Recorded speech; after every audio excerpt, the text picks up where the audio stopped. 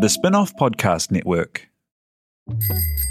Ready to rediscover the joys of cycling? With over 300 kilometres of cycle paths across Tāmaki Makaurau, jumping on your bike and going for a ride is such a fun way to discover the city from a different perspective.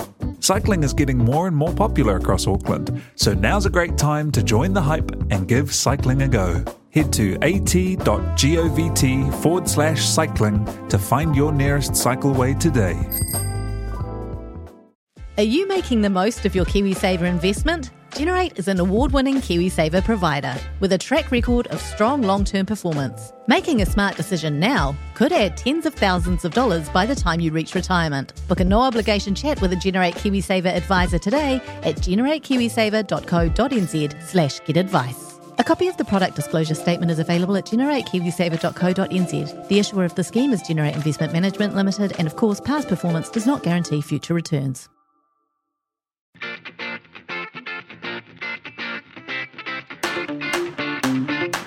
Okay, hi there everyone.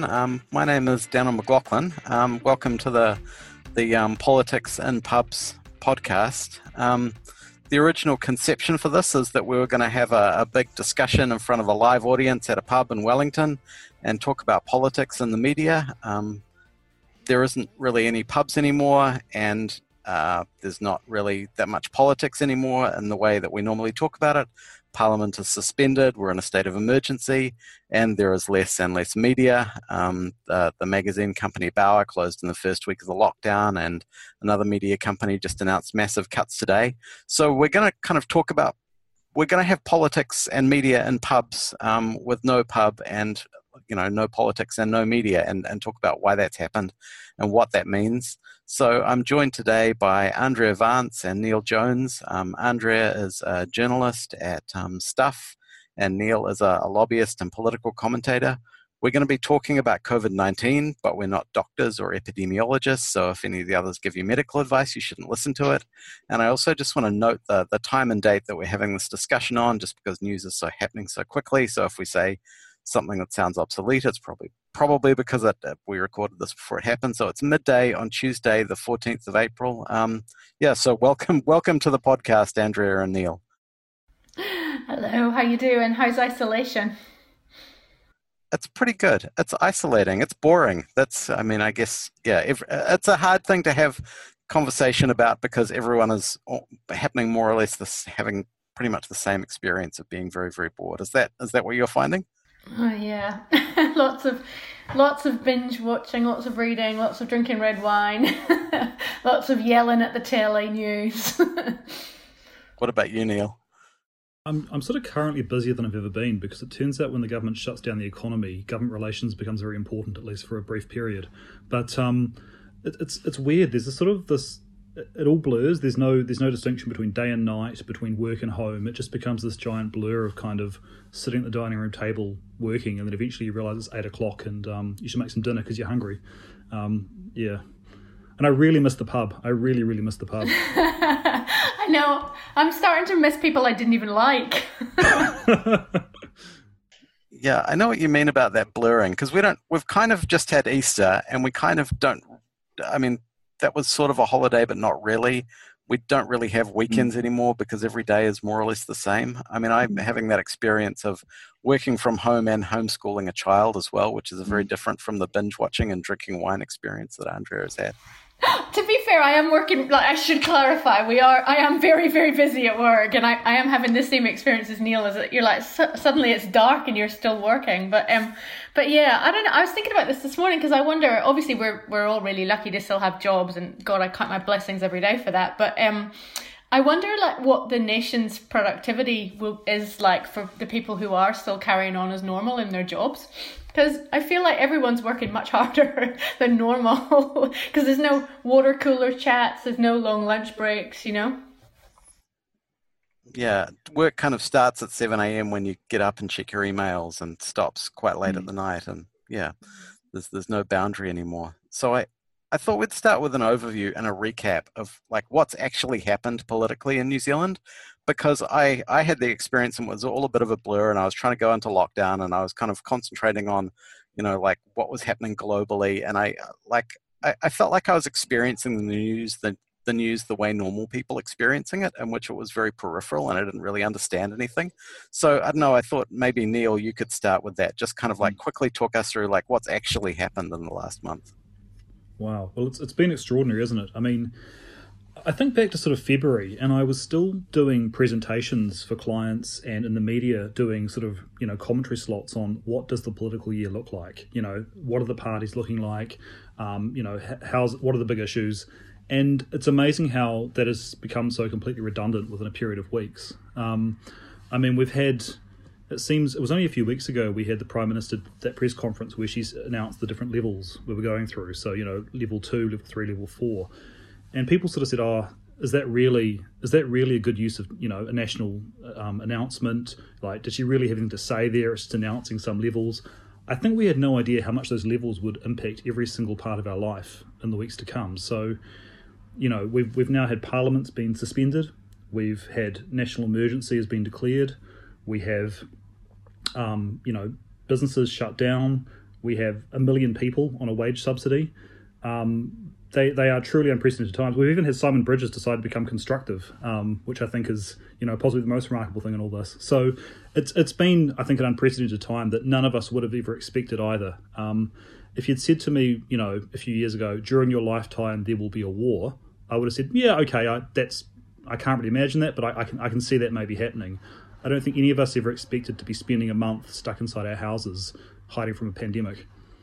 Yeah, it's funny what you say about Simon Bridges, because we have this special select committee, which is really the oversight into anything that the government is doing. And I haven't watched any of it, and maybe you two have, and you could speak to that. But my impression talking to people is that it actually works better than Question Time, and that the opposition asks difficult and serious questions, and the government listens to them and changes its mind about what it's doing.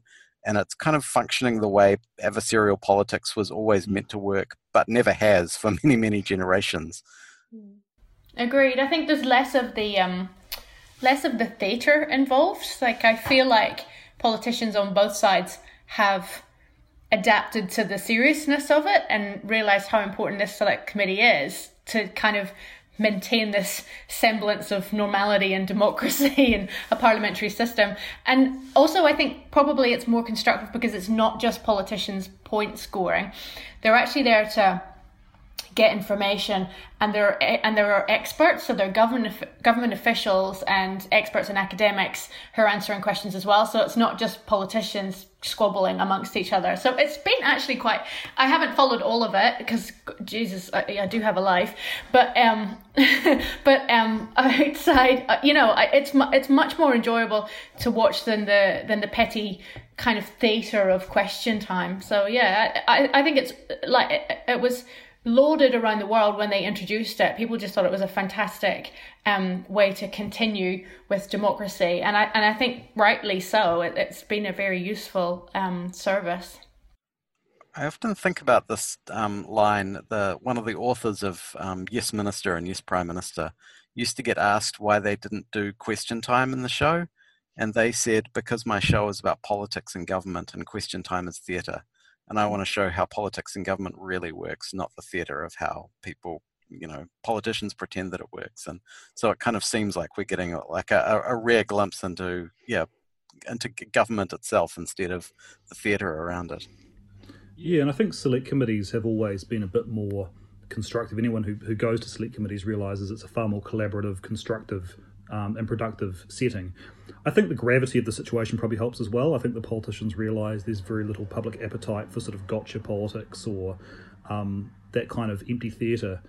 But I think they should actually consider using this kind of format more after this, because I agree with Andrea around Question Time. It's a bear pit. It's about MPs preening themselves, about trying to monster the opposition or monster the government. And it's all about gotcha grabs. At best, the only thing it really contributes is maybe One News might pop up a clip of Simon Bridges grills the Prime Minister, or PM puts Bridges in his place, or some silliness like that. I don't think we get anything. I don't think we really elicit any useful information very often from Question Time, and I think it actually turns the public off politics when people watch Question Time, which very few do. they tend to just walk away disillusioned. And even as a parliamentary staffer, I used to find it was a tremendous waste of our time and resource for very little actual practical outcome. I think this kind of select committee where you can call not just ministers but also call officials, call independent experts, and actually delve into those issues a bit deeper is a far better accountability mechanism than question time. I would hate to see question time disappear though, because I do agree with you that, and when I was covering day-to-day politics, I much preferred doing select committees than question time, because you do get so much more information out of it, and it's just a much more pleasant atmosphere. But sometimes question time is the only way where you can elicit answers to really difficult, tricky questions. Like I'm trying to think. You're right. Hardly anyone watches it outside the Thorndon bubble, but that's the old concept of bubble, not the new one.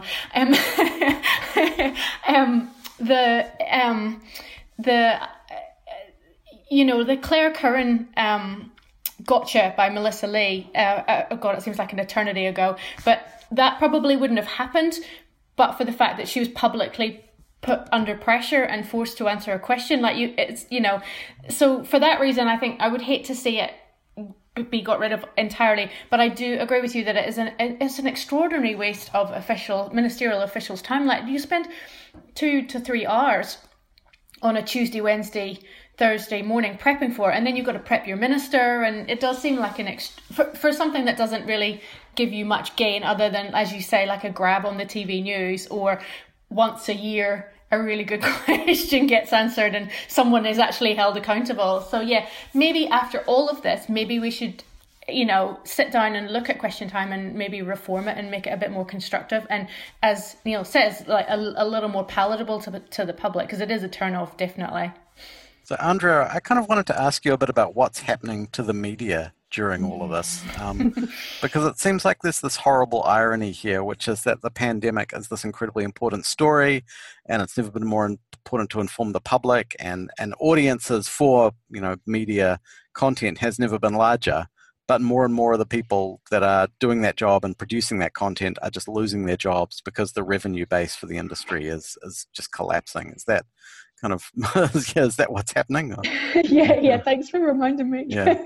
No, you're right. Like it is extraordinary because we are busier than ever, and our traffic has gone through the roof. More and more people are reading and watching, and just the appetite for news is voracious at the moment, and we're all kind of on this hamster wheel of trying to provide more stories and keep up with the information, and it's such an ever-changing environment. Like, all the advice is changing all the time, and it's also 24/7. But at the same time, so I've been a journalist for about 20 years now, and I have never worked in a time where I haven't felt like my job was insecure. It's just the environment that journalists work in now, but at the moment this is all we can talk about. Like, it's constantly on our minds. We're looking for every scrap of information, and my heart goes out to those people at Bauer and at the Herald today. That people are losing jobs, which is horrendous, and it just throws into light what's been going on in the media since 20, 30 years, the change in the revenue model, and it's just sort of hastened that. We need to think of new ways of doing our business.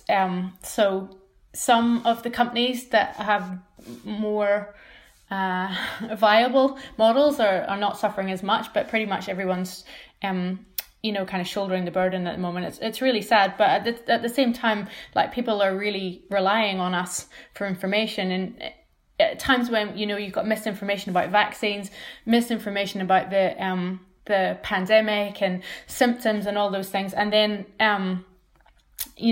things like 5G conspiracies and government conspiracies. I think never has there been more time to reassure people and put clear facts out there, and constantly be challenging the government. But yeah, it's pretty grim, and I have no answers for what we're going to do about it. Whenever this conversation comes up about who do you trust, and trust in the media, because it's very intellectually fashionable to kind of critique the media and say it's biased and it's everything, it's all a lie. And I've seen lots of people, I looked on social media this morning, and people are happy that like journalists are losing their jobs because it's, I don't know, you're sort of perpetuating the I don't know, the grand lie that is modern life. And I always think there's this, Joan Didion wrote this essay called Slouching Towards Bethlehem. And she goes to San Francisco in the 1960s. And there's that same kind of culture of intense distrust of the media, and that the media is poison, that it's poisoning everyone's minds. And she kind of says to them, well, who do you listen to instead? Where do you get your news from instead? And they listen to like their guru who is telling them to give their children LSD so that they'll get enlightened and that kind of thing. And it's where you see the same dynamic playing around out here, that the people who are saying, oh, we can't trust the media because it's all a lie. Instead I'm going to trust this like celebrity conspiracy theorist on Twitter, and he's telling me that if I drink bleach, then I can vaccinate myself against COVID, or that if we go out and smash all the cell phone towers, we'll be safe. And but in the 1960s, when Didion was writing, there was still a viable business model for the media, and that's it's vanishing as we speak. Yeah. I think this is one of the things I notice on social media a lot. I got myself into a little bit of a tiff with some of the left the other day. Got messy, yes. Where I can't imagine the left squabbling on Twitter. This is so unusual. Outrageous. This crazy new world we live in. No, and it was because I defended the media actually at the press conference with actually Bloomfield and Jacinda Ardern, which I'm not naive here. I have my criticisms of various articles from time to time and structural issues in the media, but I think there is a dangerous tendency we're seeing towards viewing criticisms of the government as some kind of partisan plot, and that leads to Trumpism, and it leads to a breakdown of our democratic order. And I think that the glee I saw today from some people about New Zealand Herald cutting 15% of its staff, apart from the human thing of there are actual people here who have families to feed and rent to pay, there's actually a democratic issue here, which is exactly what you point out, Danyl.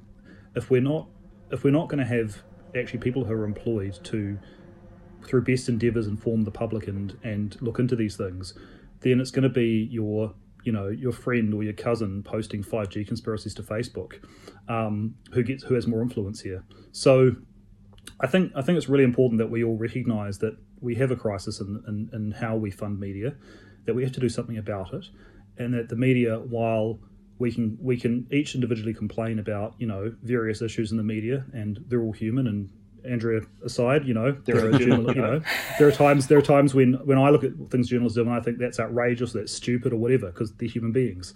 Are you saying I'm not human? I was trying to compliment you. I'm sorry. I'm one of those lizards. You've just confirmed every media conspiracy. That's right. It's not 5G, it's the lizard people. But yeah, we actually have to have a bit of a mature discussion about this, about the role of media in our society and how we fund it. And I don't think there are any easy answers. I think probably the money has to come from government, and then the challenge there is how do you do that in a way that doesn't either just delay the inevitable decline of a broken model, and also that doesn't lead to the government getting undue influence over a institution that's supposed to hold the government to account. And that's a discussion that we were struggling to have as a country before COVID broke out, with the whole NZME stuff issue. And I think has become even more urgent now, because if these lockdowns continue or the restrictions continue and businesses continue to not be able to operate and advertising budgets dry up, I think we'll see an acceleration of those trends we've already been seeing. And it might need some creative thinking about what we do. Yeah, I agree. Definitely creative thinking. God, I wish I had the answers. But it's kind of funny that the impetus is for the government to do something or come up with an answer, or all of us collectively, kind of, as well as hastening our demise, it's also hastening, like I say, that impetus for government to tackle it, because the government needs the media, now more than ever, because they need a reliable source of getting information. Like there's only so much you can do with Facebook and other forms of new media, digital media. Like the traditional media is still very important in getting the message and the stressing how important the rules are out there. So yeah, it's from that point of view, then I think yes, it's a disaster for media, but at the same time it could also be our savior as well, providing that government and the media combined can come up with an answer that is sustainable, and also will have the backing of the public, because I think that's important too. You can't just pour huge amounts of money into a broken system and expect the public to, go along with it. And I do think that the media has a role to play in that, because it is definitely an issue that trust in the media has declined, and that's partly because of new media, and people have much more of a voice and are able to put their own opinions and their own take on things, and also citizen journalism has sort of eroded trust a little bit.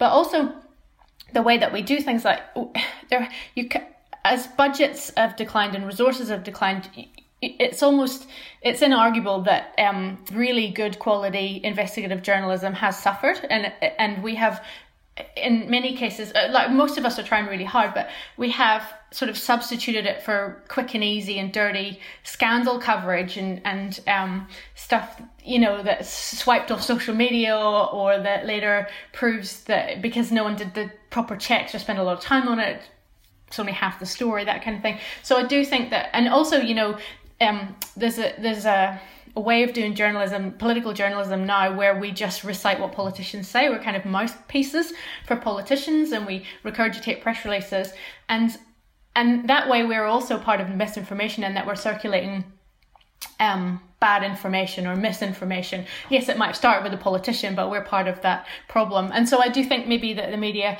has to accept that trust is eroded, and we have to rebuild that and accept some responsibility if we're going to go down the road of accepting government money. Okay, anyway, that's my little lecture over. Sorry. Sorry to interrupt. This podcast was brought to you by the Spin-Off members, a new program that allows readers to contribute to the future direction of our coverage. Facilitate the most important and hard-to-fund journalism.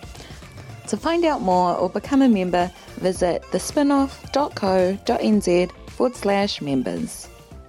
Bye. So there's this conversation at the moment, and it's playing out in the media, and it's this conversation about the lockdown versus the economy, and there's kind of like a very dumb version of this conversation and quite a substantive one. And it's kind of been, I guess, thrown into relief today. Treasury have announced their models of what the economy is going to look like under COVID-19, and I haven't really gone through it line by line, but some of them just look completely horrific, with 1 in 4 people out of work, and losing 20% of GDP or 30% of GDP, which is when you start to run into a kind of scenario in which you have really quite severe poverty in the country, diseases of poverty, really almost apocalyptic scenarios. So, what have you kind of seen of that debate? How's it playing out? What does it sound like? I mean, it sounds like a lot of the time people giving very strong reckons based on their pre-existing beliefs rather than looking at the evidence, I think. Particularly, I saw Gareth Morgan last night, Mr. Evidence-Based Policy himself. He's gone on quite a journey, hasn't he? From telling us that we're morons because we're not in lockdown to telling us that we're morons because we are in lockdown, without really spelling out how he got from one to the other. I don't think Gareth's coping very well with lockdown. No. He misses his motorbike. But no, I mean, last night he was coming up with a fake figure of $10,000 per life based on Pharmac, which is just completely made up, and trying to do facts sums around that. I think today's figures from Treasury show that the best economic course is to go hard and go early. I think often there's a sort of a false narrative put out there that it's the economy versus public health. The worst possible thing, according to Treasury figures today, would be to let the virus get a strong foothold and be in and out of lockdown for months on end. That's where you would get the most damaging economic impact on business. And that's where you get that sort of 26% unemployment figure, is when we're in and out of serious lockdown. The best thing we can do is just get rid of it and try to have some sense of normality behind sort of this moat of the Tasman Sea and the Pacific until there's a vaccine.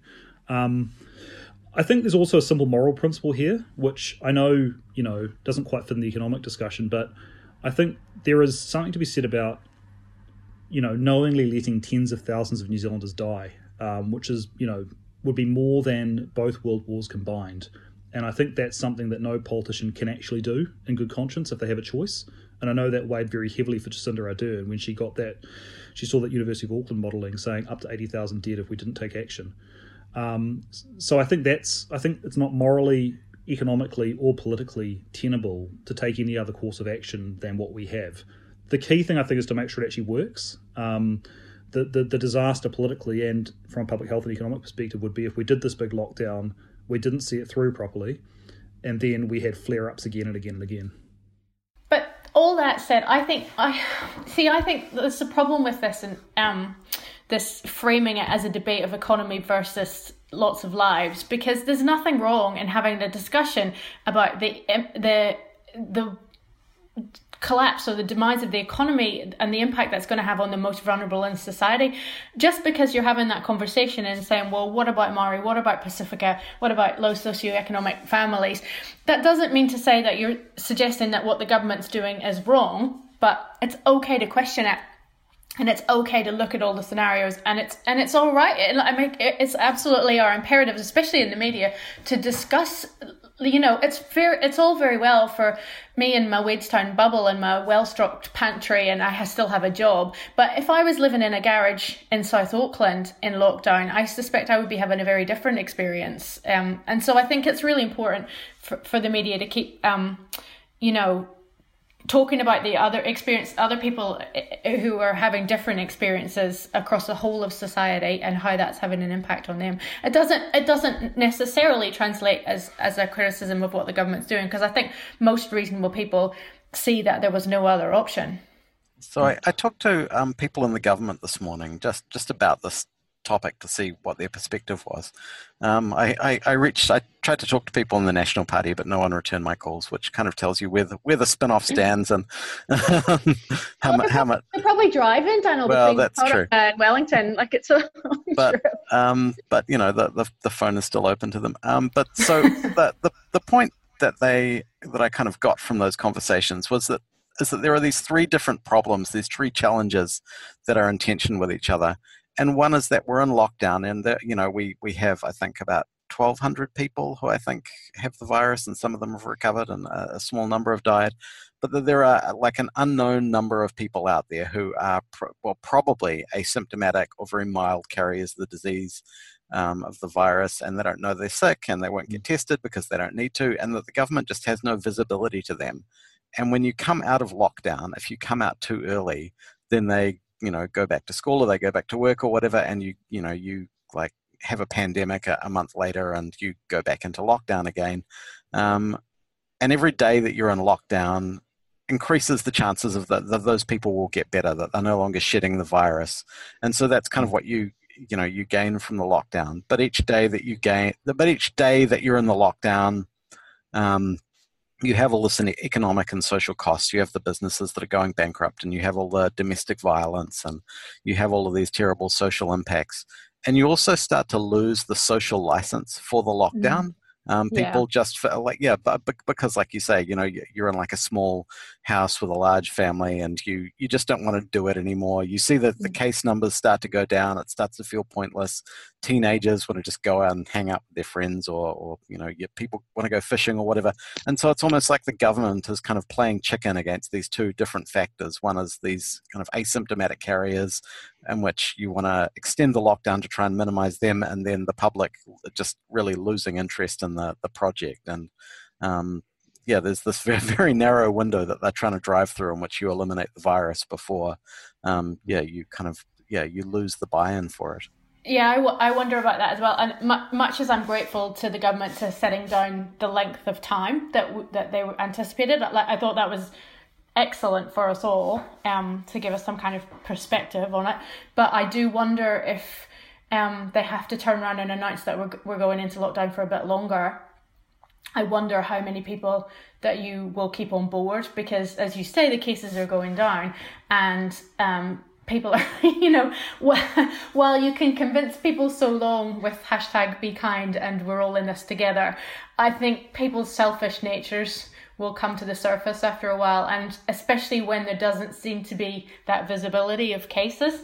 It's a double-edged sword in announcing that time frame. And then if they do have to put us back down into lockdown, then that would be it would be very difficult to enforce. I mean, it's been difficult enough to enforce. You see lots of people breaking the rules. So yeah, it's going to be an interesting experiment and a test of Jacinda's famed communication skills. Yeah. I often suspect those communication skills are more valued by quite a small number of media elites than the rest of the country. Yes, see, I've been thinking about this and chatting with some other journalists about this, and I, like, having gone through the John Key government and his famed communication skills as well, I just wonder how much different it would have been. Like, I you know, you can't deny that Jacinda is an excellent communicator, but also John Key was as well, and I just wonder if he was in charge at this time. You know, I suspect that we probably would have had the same levels of compliance and probably the same levels of success. So I'm much as, you know, we have to admire how she's handled it, and she's, you know, an extraordinary leader. I just wonder, you know, how it would have been different under different governments. I suspect in a crisis, John Key would have been perfectly good at that job as well. I think we've been quite blessed in New Zealand that between Clark, Key and Ardern, regardless of our political views, have all been very competent prime ministers who have been good in a crisis. You forgot Bill English. He was only there. He was there very briefly. But I think though we can't ignore that. If dare I sound like a partisan hack here? I think we can't ignore the fact that Jacinda Ardern has done a remarkable job. If you look at other countries, the polling, I haven't got the figures on me right now, but the polling shows that New Zealanders' support for the government's action has been significantly higher than in other countries. We're also, I think we have a far less, and that's partly Jacinda Ardern, partly it's our political culture. We've had a far less divisive political culture, I think, so that we haven't had that kind of mistrust. I think New Zealanders, whether it's John Key, whether it was Jacinda Ardern, have sort of, by and large, apart from the most rusted-on partisans, been able to say, hey, they're the Prime Minister and I'll trust them and, you know, I'll put my faith in them during this crisis. I think you're not seeing the same thing in the US, for example. Even the UK and Australia are far more divided. So we're lucky in that respect, I think, both because of leadership and because of our political culture. Do you think? I totally agree with that. Definitely leadership and culture, and as you say, like, especially the UK and the US have been extraordinarily divided in recent times. But also, I wonder if it's partly to do with the immense amount of confusion around the rules and the restrictions in Australia, the US and the UK. Like, you know, whatever you think of how the level 1 to 4 was delivered, it was a very effective way of getting people to understand what we have to do, when we have to do it. Whereas, and yes, there have been some confusion around the rules about what is a bubble, who can be in the bubble, and can you fish or not off your lawn. But I wonder if it's partly that New Zealand was very effective in sort of setting out what we all have to do to make this work very early. You know, in the play. I don't know. Anyway, but I mean, I guess that goes back again to communication skills. I mean, what was the PM's press conference to the nation, where she held that national address and later talked us through that 4-level alert system, but a communication device to the public to say, here's what's coming, here's what it means, here's what'll trigger it, and here's how we're going to do it together. I agree. I thought the level 1 to 4 was a fantastic idea. I thought it was, you know, it will go down in communications textbooks. You know, it was very effective. I did not think delivering it in an address to the nation was the best way to do it, though, because I know lots of people, it was a Saturday, lots of people felt an awful lot of alarm, and a bit like afterwards, a bit like, oh, was that it? Like, yes, it was a good way to communicate it, but in a national broadcast, like she was the Queen, I'm not sure that was the best use of it. But I mean, that's, you know, that's just petty arguing around the margin. It doesn't really matter what I think, because it worked. So, yeah. You know, oh no, I'm just like, what's the point of me being here? Yeah. So I thought that it also might be interesting to kind of talk through what politics might look like when we come out of lockdown, if we come out of lockdown in 9 days, I think we have left, or if we have another couple of weeks. And I wonder if that is when, like, assuming that it kind of goes well and that we manage to, you know, like we have minimal or zero community transfer, which would be almost like a kind of a unique position in the world. That might not happen, but assuming it does, it sort of feels like we then go back to politics as normal, because we'll be talking about what a reconstruction looks like, and everyone will just say that their sort of pre-existing values and ideology will be the right way to kind of reconstruct the country, and National will say we need to get business working again, and Labour will want to build lots and lots of houses by the sound of it. So yeah, is that, and I don't know, I wonder if we should just sort of talk through the separate parties, starting with Labour, and try and figure out what the kind of post-lockdown political scenario looks like. I think, assuming we do return to some sort of normality, and it's a big assumption. I mean, we don't know what's going to happen around the world. We are looking at, 1 in 10 American workers applied for unemployment assistance in the last 3 weeks. We know that we're looking at a Great Depression scenario potentially in terms of unemployment around the world.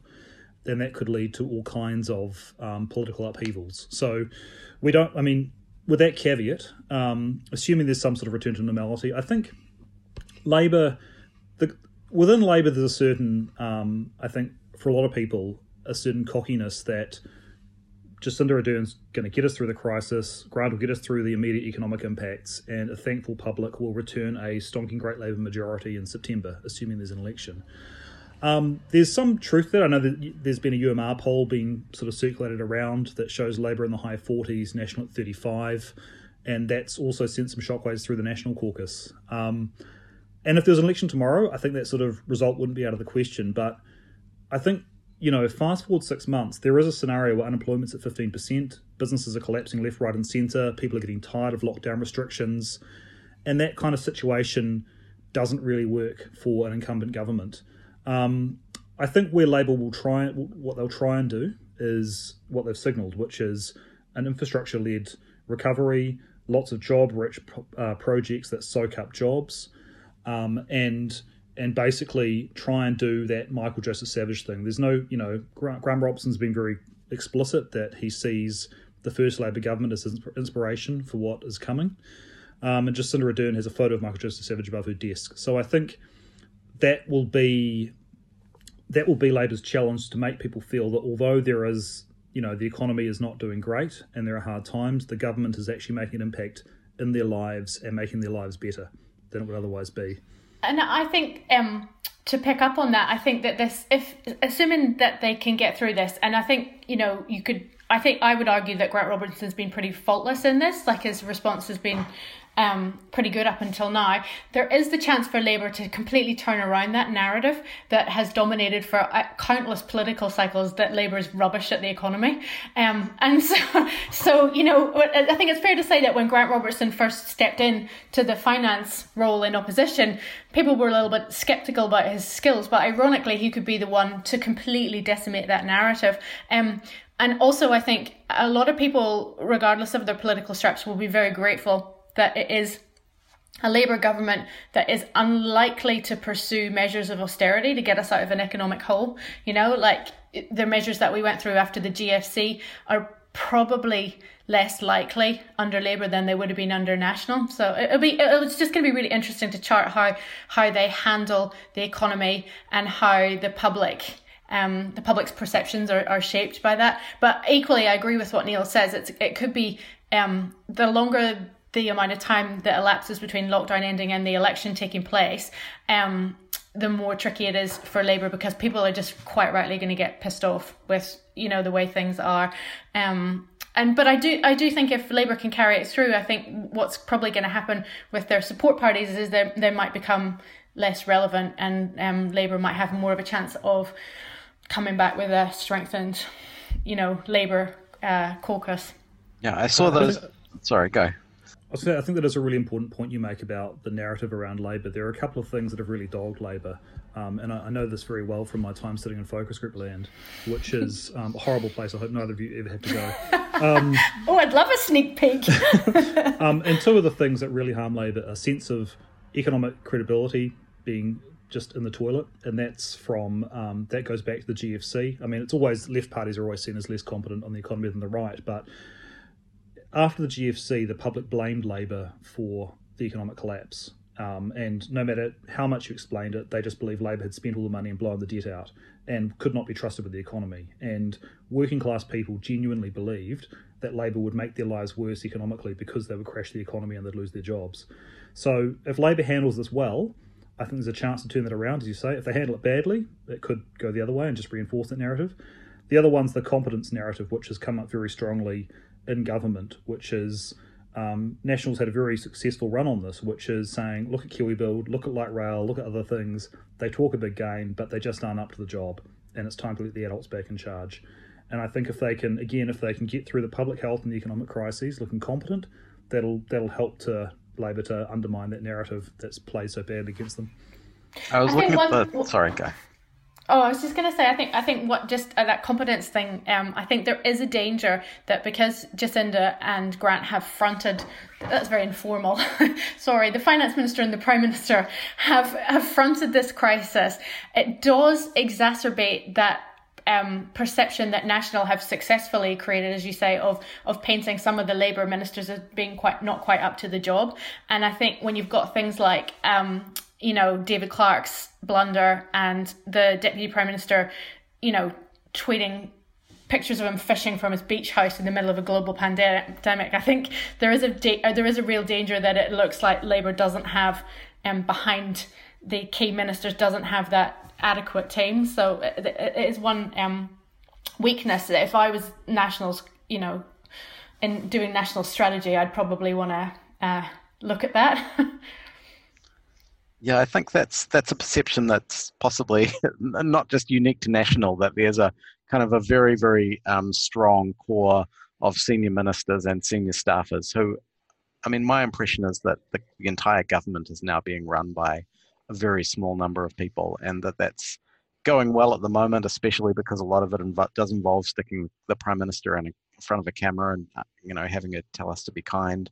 But that is not a sustainable project long term, that at some stage you have to let ministers kind of govern their portfolios again, and that's when things will get extremely difficult, and that's when there will be lots of opportunities for the opposition.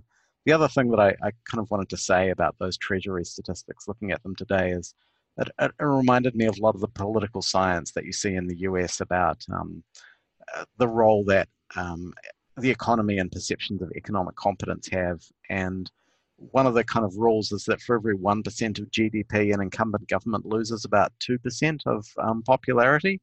And the Treasury statistics have us, I think, dropping 20% of our GDP. So that's like just kind of, like if that happened, then that would be, obviously quite a poor outcome for the government. But also that voters tend to have lots of quite strange and irrational attitudes towards holding governments accountable in a way that Neale just described. And one of the classic studies was shark attacks. If you had shark attacks in beaches and tourist towns in the US, then the incumbent governor would lose that town in the subsequent election, just because not because the voters blamed the governor for the shark attack, but just because it had an economic impact. Businesses closed. People just felt that they weren't being governed well, and so they kind of held the government accountable. So there's like a terrifying glimpse, potential terrifying glimpse into the future for the Labour Party. Oh my God, just pray there's not going to be any shark attacks. Well, yeah, we couldn't cope with that as well. That is the logical next step, isn't it? But this is the moment the sharks have been waiting for, when we're at our most vulnerable. Ashley Bloomfield has to front a press conference. I'd be like, oh, Sharknado, oh my God, that's such a great movie. So, and you kind of mentioned the support parties and their Greens in New Zealand First. It's always kind of hard to tell what's going to happen with either of them, but like how relevant will they seem and during the Reconstruction period, I guess is the relevant question for them. I think the Greens have a really good opportunity, which is that it's really important when we're spending tens of billions of dollars on infrastructure that there's actually a green recovery. I think the risk that we face is we end up doing these projects that short term we need to soak up unemployment, but that lock in emissions for decades to come. And the last thing the Greens want is a situation where we lose a decade to just trying to deal with an economic crisis, because we don't have a decade to lose on climate change. So I think there's actually a really important role for them to play there. Whether that's electorally going to give them any dividends is hard to say. There will always be as well, there'll be a lot of pain and suffering over the next 12 months, and I think, and over the next 6 months, and I think the Greens are always in a position to push harder and faster than Labour might want to. So there is a potential there to appeal to people on Labour's left flank. And I think they'll need to find a way to do that constructively so that they are not eclipsed by Jacinda Ardern, which is their risk as long as Jacinda Ardern is leader of the Labour Party. You're right. It does give the Greens that extra point of difference that I think they could probably capitalise on in the election campaign. But I'm really struggling to I always say that in New Zealand, because New Zealand politics has been so crazy since I arrived here. Like I just never think that you should try and predict the outcome of election, because it's just but I'm really struggling to see where New Zealand First fits into this, because I think it's fair to say that Winston Peters' diplomats have done a very good job in getting Kiwis home. Like that announcement yesterday about India was, a huge achievement for MFAT. But he has, apart from exacerbating the existence of tensions within cabinet, I don't think he's had much to contribute, and neither have the rest of New Zealand First to what's been going on. So I wonder. You never rule out Winston, obviously, in an election, but I just wonder what their place is and how people will view them after this. I think Shane Jones will try to make himself central in the infrastructure build. He's got both the infrastructure minister hat and his regional development hat. And I mean, if you look at their strategy, I don't think it's been very successful, but their strategy has been to be the champion of regional New Zealand and to deliver basically money to the regions and say, look, we're giving you money and jobs and nice stuff. And I think he's got tens of billions of dollars to do this now. So I think he'll try and be as central as possible as he can in that. But again, whether that actually leads people voting New Zealand First is another question. But Labour would be absolutely daft if they let him away with that, though. Yeah, that would be. Yeah, I don't think it's going to just be Shane by himself running around the country. It'll be Shane with Grant Robertson and others. But and Phil Twyford, they'll be elbowing each other off those little regional flights. Indeed. But yeah, look, I don't think there's a natural pathway to success for New Zealand First out of this. There's a risk for them they get just left by the wayside.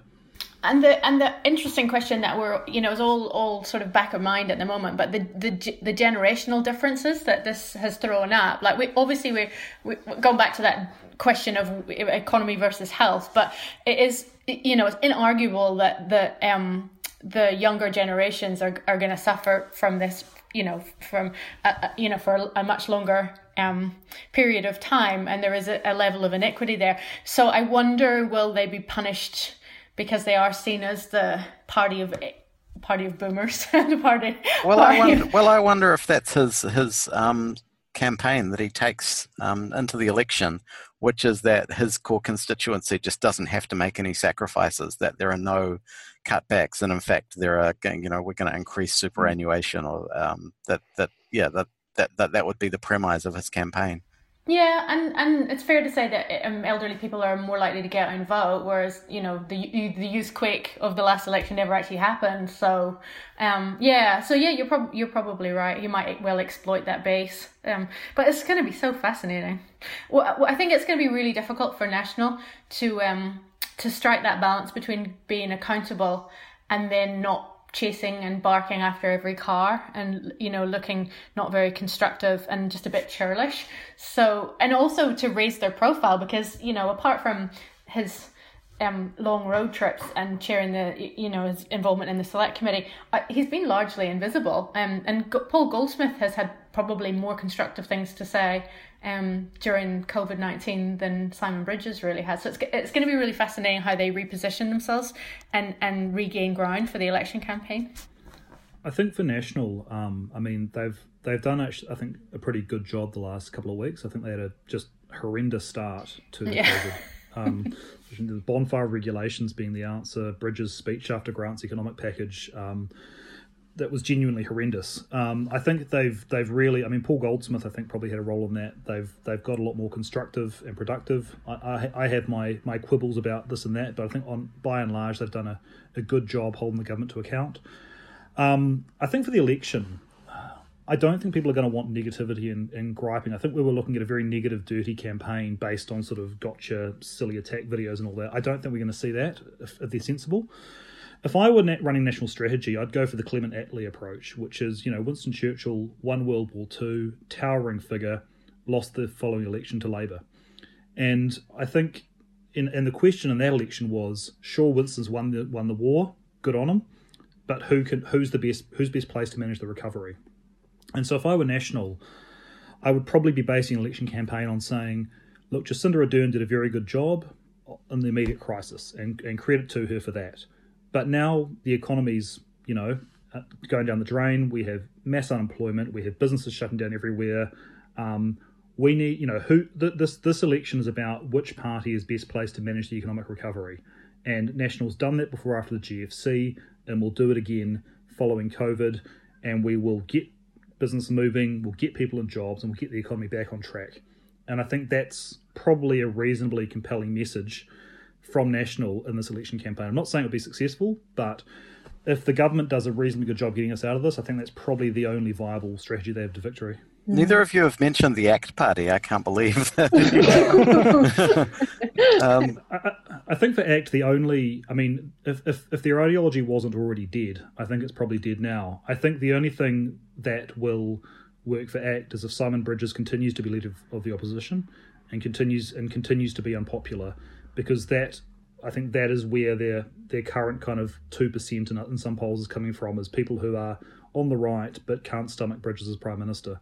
I think if he pulls out of this well, or he gets replaced by someone more palatable, I think ACT's in serious trouble. If he kind of blunders his way or remains invisible through this, ACT has some kind of potential there to pick up some of his vote. But I don't think anyone's going to be voting. I don't think any significant number of people are going to be voting for a party that believes in slashing the state and leaving people to the market after COVID.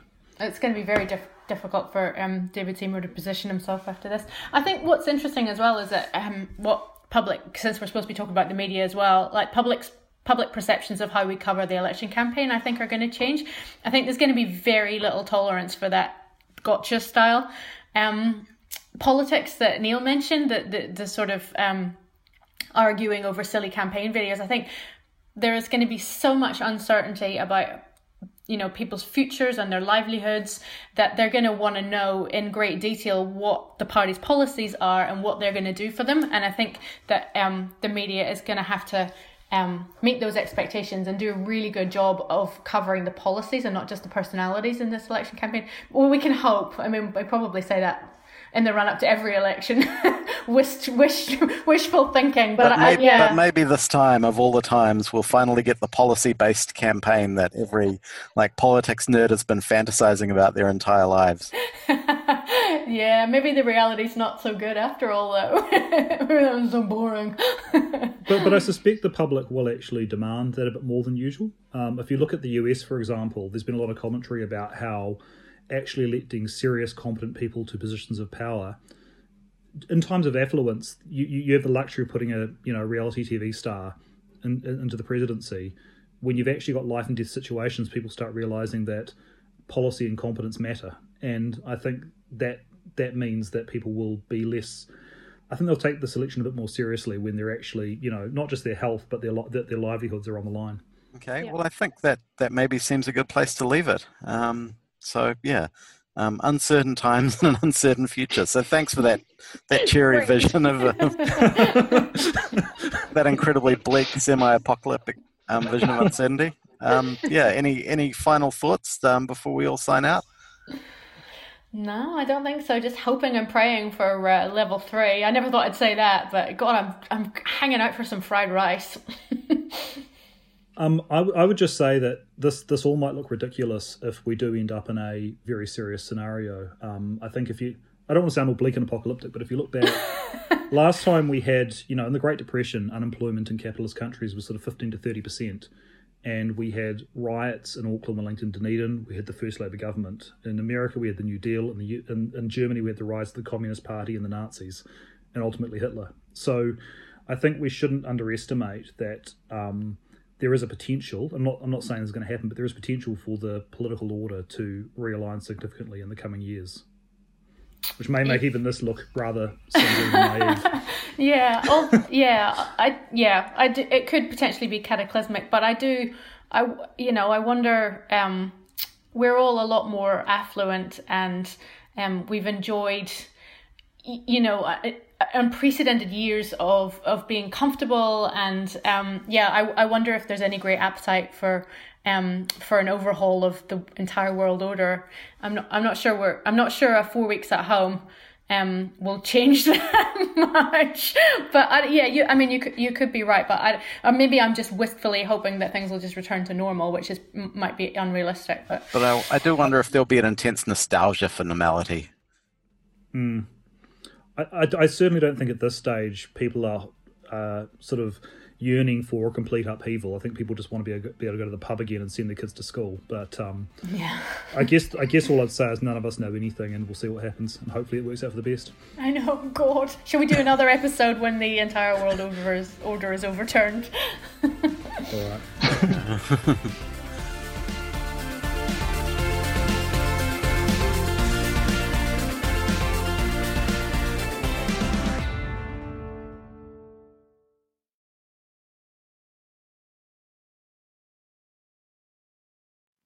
Kia ora e te iwi, Te Aihe Butler here, podcast manager at The Spinoff. If you enjoy listening to our podcasts, consider supporting our mahi by signing up to become a Spinoff member at thespinoff.co.nz/donate. The Spinoff Podcast Network.